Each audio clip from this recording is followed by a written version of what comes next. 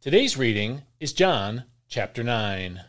Now as Jesus was passing by, he saw a man blind from birth, and his disciples asked him, "Rabbi, who sinned, this man or his parents, that he was born blind?" Jesus answered, "Neither this man nor his parents sinned, but this happened so that the works of God would be displayed in him.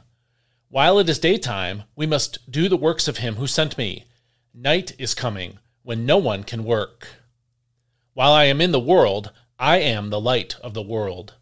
When Jesus had said this, he spit on the ground, made some mud, and applied it to the man's eyes. Then he told him, "Go, wash in the pool of Siloam," which means sent. So the man went and washed, and came back seeing.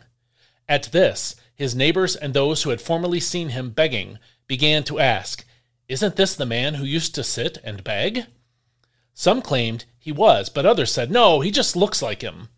But the man kept saying, "I am the one." "How then were your eyes opened?" they asked. He answered, "The man they called Jesus made some mud and anointed my eyes. And he told me to go to Siloam and wash. So I went and washed and received my sight." "Where is he?" they asked. "I do not know," he answered. They brought to the Pharisees the man who had been blind. Now the day on which Jesus had made the mud and opened his eyes was a Sabbath. So the Pharisees also asked him how he had received his sight. The man answered, "He put mud on my eyes, and I washed, and now I can see." Because of this, some of the Pharisees said, "This man is not from God, for he does not keep the Sabbath." But others said, "How can a sinful man perform such signs?" And there was division among them. So once again they asked the man who had been blind, "What do you say about him, since it was your eyes he opened?" "He is a prophet," the man replied. The Jews still did not believe that the man had been blind and had received his sight until they summoned his parents and asked, "Is this your son, the one you say was born blind? How is it that he can now see?"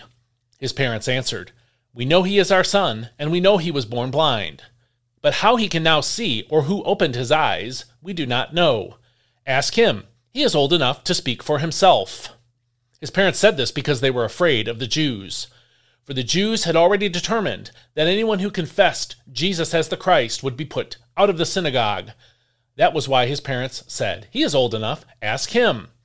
So a second time they called for the man who had been blind and said, "Give glory to God. We know that this man is a sinner." He answered, "Whether he is a sinner, I do not know. There is one thing I do know. I was blind, but now I see." "What did he do to you?" they asked. "How did he open your eyes?" He replied, "I already told you, and you did not listen. Why do you want to hear it again? Do you also want to become his disciples?" Then they heaped insults on him and said, "You are his disciple. We are disciples of Moses. We know that God spoke to Moses, but we do not know where this man is from." "That is remarkable indeed," the man said. "You do not know where he is from, yet he opened my eyes. We know that God does not listen to sinners, but he does listen to the one who worships him and does his will. Never before has anyone heard of opening the eyes of a man born blind. If this man were not from God, he could do no such thing." They replied, "You were born in utter sin, and you are instructing us?" And they threw him out. When Jesus heard that they had thrown him out, he found the man and said, "Do you believe in the Son of Man?" "Who is he, sir?" he replied. "Tell me so that I may believe in him." "You have already seen him," Jesus answered. "He is the one speaking with you." "Lord, I believe," he said, and he worshipped Jesus. Then Jesus declared, "For judgment I have come into this world, so that the blind may see, and those who see may become blind." Some of the Pharisees who were with him heard this, and they asked him, "Are we blind too?" "If you were blind," Jesus replied, "you would not be guilty of sin. But since you claim you can see, your guilt remains." This is God's word. Peer pressure, the desire for social acceptance, is a powerful driver of human behavior. Sometimes that is a good thing. When something that is evil is also unacceptable socially, the fear of being exposed and shunned will help people to resist temptation and make good moral choices. But peer pressure is often a bad influence in people's lives. It suffocates righteousness by embarrassing someone for doing the right thing. This is what we saw here in John chapter 9 today. Jesus healed a man born blind in verses 1 through 17.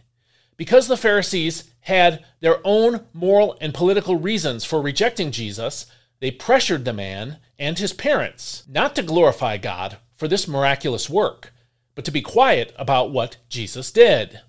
His parents submitted in fear, according to verses 20 through 23. But the man himself did not. Ironically, the Pharisees told him, "Give glory to God by telling the truth," in the words of the NIV. But then they told him the truth that they wanted to hear. "We know this man is a sinner." That is what pressure groups do. They create their own version of the truth, spinning out lies that empower them, and using the natural human desire to fit in against anyone and everyone. We see this happening in our society as well. More and more powerful pressure groups seek to silence our witness for Christ and get us to back down from what we know is right. They will be successful with many people too, because it is hard to resist the flow of social pressure. But those who trust the Lord, instead of conforming to the expected in this world, have Jesus with them, according to verses 35 through 38. There is a cost to following him, but the freedom and benefits of knowing him are far more valuable. So keep this in mind when you face pressure to renounce your faith in Christ, or probably more likely to downplay or even renounce something that you know is true according to Scripture. And I'll see you next time. May God bless you. Hope you have a great day today.